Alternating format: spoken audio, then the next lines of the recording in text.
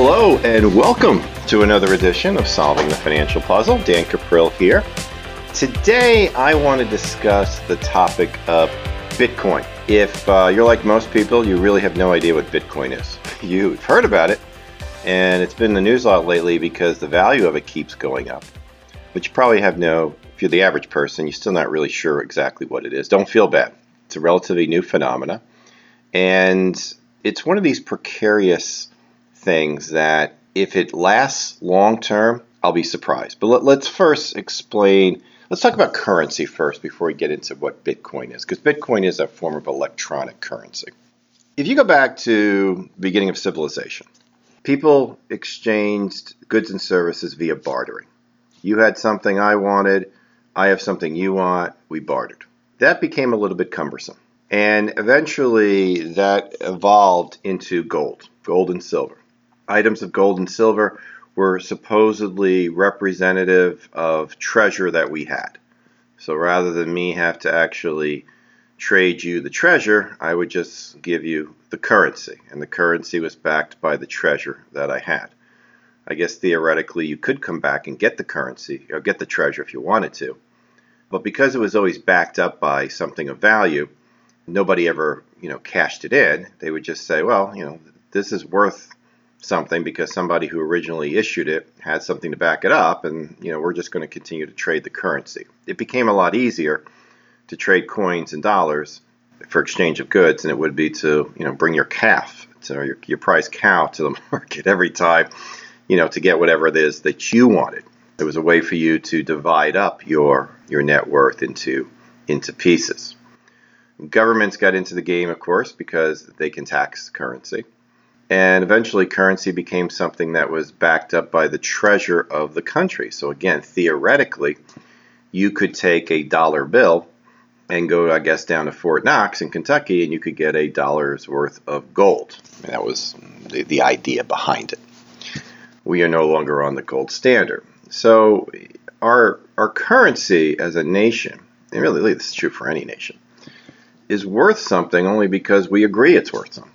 That in truth, this paper money that I have here in my wallet really has no intrinsic value other than that we've all agreed as a society to exchange things for it. So if I want to go into a store, it's already been predetermined through a set of cooperation that if I give enough cash equal to the goods and services, I can have it. But that's only because we've reached some type of agreement. There's really, again, no real value to it because we're not even on the gold standard. So if I gave you a dollar bill, you could not today go down to Fort Knox and get your dollar bills worth. That's not the way that it works anymore. So yeah, currency is one of those weird things that's out there. In many ways, it doesn't make sense, but it does to the extent that it would have been hard for us to exchange goods and services if we were still working under the barter system. All right. Now, currency is very closely monitored by the countries that issue it. Counterfeit is a big concern if you're in the currency business. You may have noticed over the years how much the dollar bill and the $20 bill and the $100 bill changed their look. Most people don't carry $100 bills, but that's the one that changes the most. That's the one that most counterfeiting tends to get done in. And a lot of the illegal activities, they use $100 bills. I guess because the denominations, it just makes more sense. Takes less room in a briefcase. But all currency is subjected to counterfeit. And the Treasury never likes to report how bad it is, but it's got to be pretty bad because currency's look changes so much. There's microchips now that are actually in the currency. I mean, if you hold a $20 bill up to the light, you can literally see a film that goes right through it. You could literally pull that film out if you wanted to. I didn't even know that until one day I gave a tip to a mover. A guy was helping me move. And he was one of these live off the grid people before there was even a grid, because this goes back a number of years. And he held up the 20 to the light, to the sun, and then he bit into it and pulled out the strip. And he told me, this is how the government tracks you. It's like, whoa. This is one of my first experiences. All right. So let's get into Bitcoin. What's the history of Bitcoin? All right. Well, it is a new currency. It's only been around since 2009. and it was created by an alias. We really don't know who created it. It might have been created by one person. It might have been created by a group of people. My guess, it's a group of people. The name that he or they used is Satoshi Nakamoto. Now, don't think for 1 second that means this came out of Japan. It just means that's the name that they used, all right? And so that people hear that, Nakamoto, that's Japanese, obviously. No, all right. It's a currency that requires no middleman. There are no banks. There are absolutely no transaction fees. So if you have Bitcoin and you can find somebody who is willing to exchange goods and services for your Bitcoin, you're in business. And it also acts anonymously. So you're able to buy things of value, and there's absolutely no paper trail. So it's a way to be kept quiet, secret, if you will. So if you're into illegal activities, Bitcoin is a very useful way for you to make transactions. Because as you may know, if you were to make a cash deposit of $10,000 or more, your bank has to report that. And the Treasury Department uses those triggers, those reportings, I should say, as a way to determine if there's any illegal activity going on. So if somebody were to make a series of large cash deposits into their bank, the Treasury Department would start to wonder why, the IRS might wonder why, the FBI might wonder why. Doesn't mean you're doing anything illegal, it just means you're raising scrutiny. So of course, what do people who make large deposits do if they're engaged in illegal activity? They don't make deposits of $10,000. They make them of $9,000, of $8,000. They put the money in numerous banks. So there's obviously always a way to get around that. All right, so how do you get Bitcoin? Oh, by the way, too, there's no credit card fees with Bitcoin. It's probably the closest thing to a free market currency that exists. And again, it's only worth something because we agree that it's worth something. All right, so how do you get Bitcoin? Well, the way you get Bitcoin, there's actually two ways that you can get it. One way is you go buy it. So if there's so many shares of Bitcoin out there, and you can buy it from somebody else. Now, at the moment, Bitcoin is trading at over $8,000. So for one Bitcoin, $8,000 is what it costs. $81.90 as of the time I'm doing this recording. Keep in mind, in 2012, it was trading at 6 cents. I don't know what that compounded growth is, but it's dramatic. All right, now, here's what happens whenever we see huge gain in anything. People start jumping on, right? Because they start to believe that this growth that's occurred in the past is only going to continue in the future. It's a big mistake, of course, because there's no guarantee that that's going to happen, but that's what they do.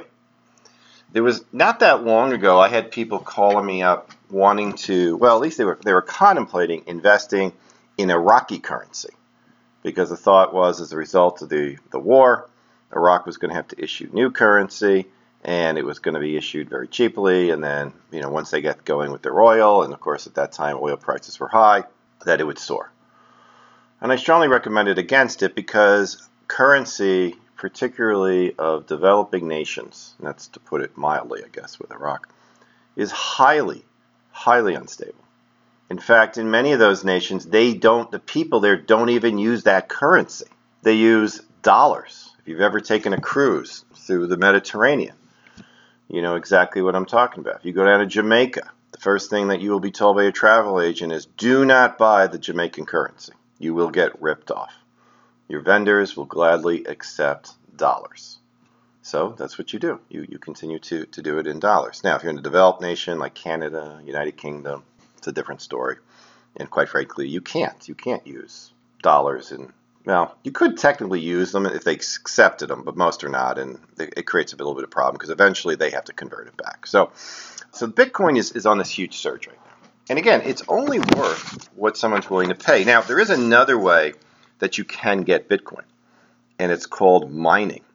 And basically, what you have to be able to do is you have to use computers to solve complex mathematical puzzles. So if you think about it, where do dollar bills come from? Well, the mint prints them. Literally there's a printing press that just prints the dollar bills. Where do new Bitcoins come from? Well, they have essentially contests for these complex questions. Who's ever created Bitcoin has these contests. And If you win a contest using these complex mathematical puzzles, you're going to get rewarded with 25 Bitcoins. And they do that roughly every 10 minutes. So the currency market is essentially being flooded with new Bitcoins. And look, if you can get 25 Bitcoins, which are currently trading at 8 grand, that's a pretty good deal, right? The future of Bitcoin is going to be based entirely on whether or not people continue to believe that it's worth something. They continue to agree to accept it. As soon as businesses decide, you know what, I'm not doing this whole Bitcoin thing. Maybe it's because the governments have made it hard for them because tracking this stuff is like impossible. So tax collections can't be done. There's all types of laws that are going to be written around this. Back when it was worth 6 cents, nobody paid any attention to it. Now that it's worth over 8 grand, it's going to get a lot of focus. And the fact that it can be done anonymously is going to become a bigger and bigger issue because governments aren't going to like that. It's going to become, as it becomes more legitimate, governments are going to be tracking it even more carefully because of the illegal activities that can occur with Bitcoin, which will make it impossible for them to track.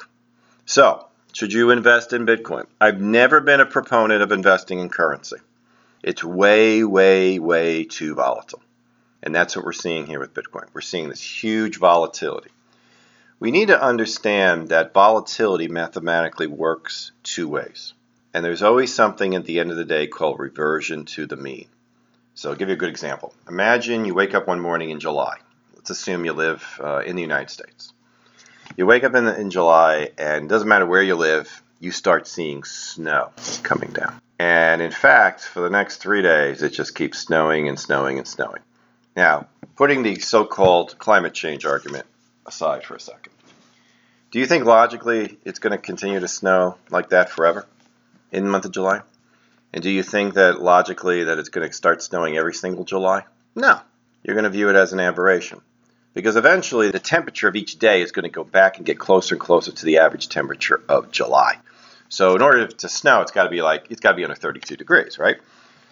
Well, if it's July and you live in Atlanta, eventually you're going to get back to Atlanta temperatures that you normally see in July, 85, 90 degrees.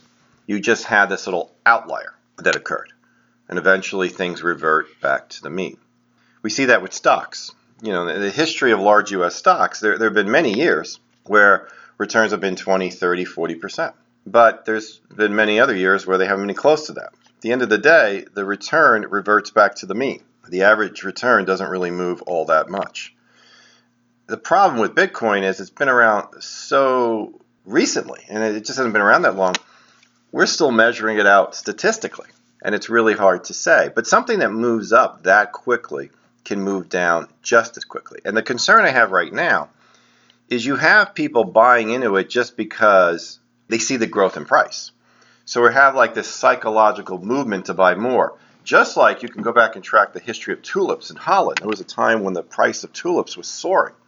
It was based on some psychological belief that they were worth what people were paying for them. And everybody wanted to get in on it. They wanted to get in on the action. And at some point, it just got too expensive and people stopped buying them. And then you get all these people spending all this money on tulip bulbs, and now they're essentially worthless. Well, the very same thing could happen with Bitcoin. It usually does happen with most currencies, that they get very strong, and then they go down. In fact, if they get too strong, it's very difficult for people to acquire them. So I don't know what's moving Bitcoin. Well, I have a feeling there's a few things that are moving Bitcoin.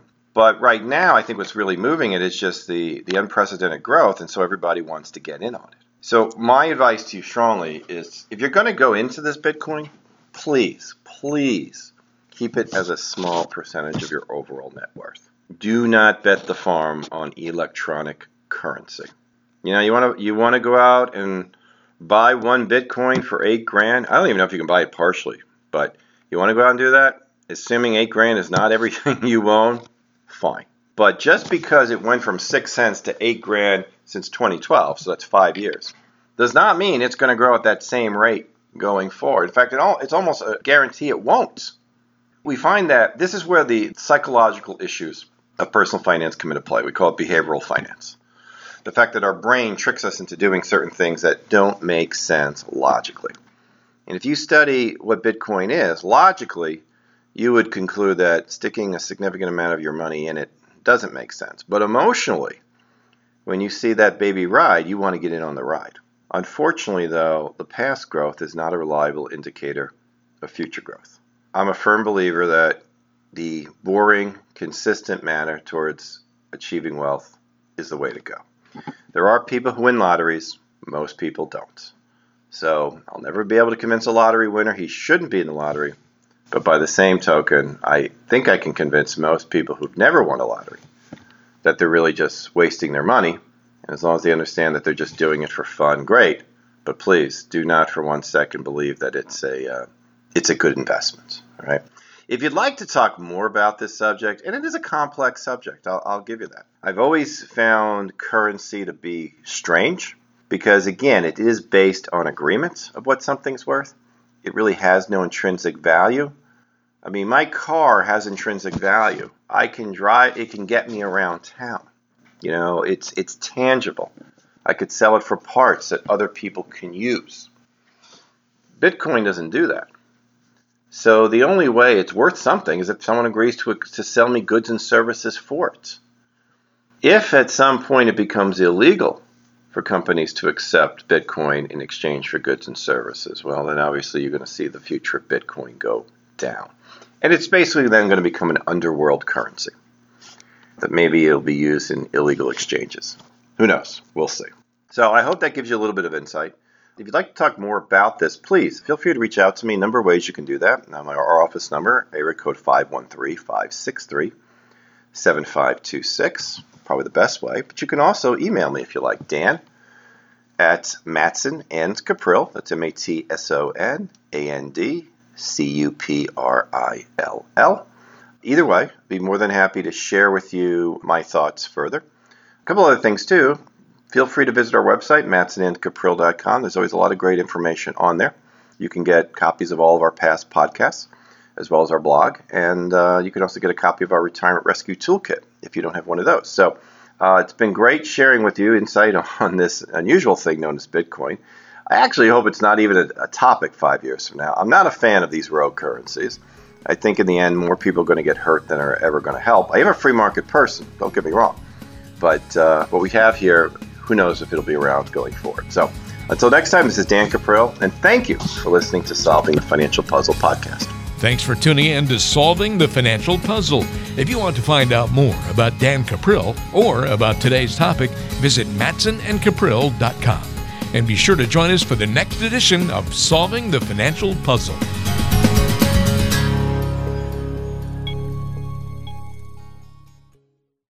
Information provided on today's show is provided for information purposes only and does not constitute investment, tax, or legal advice. Information has been obtained from sources that are deemed to be reliable, but their accuracy and completeness cannot be guaranteed. Always consult with an investment, legal, or tax professional before taking any action. Dan Cuprill is an investment advisor representative of MPM Wealth Advisors and Cuprill Wealth Coaching, LLC. Both firms are registered investment advisors. To obtain a copy of Form ADV and a private policy statement for either firm, call 800-353-7923.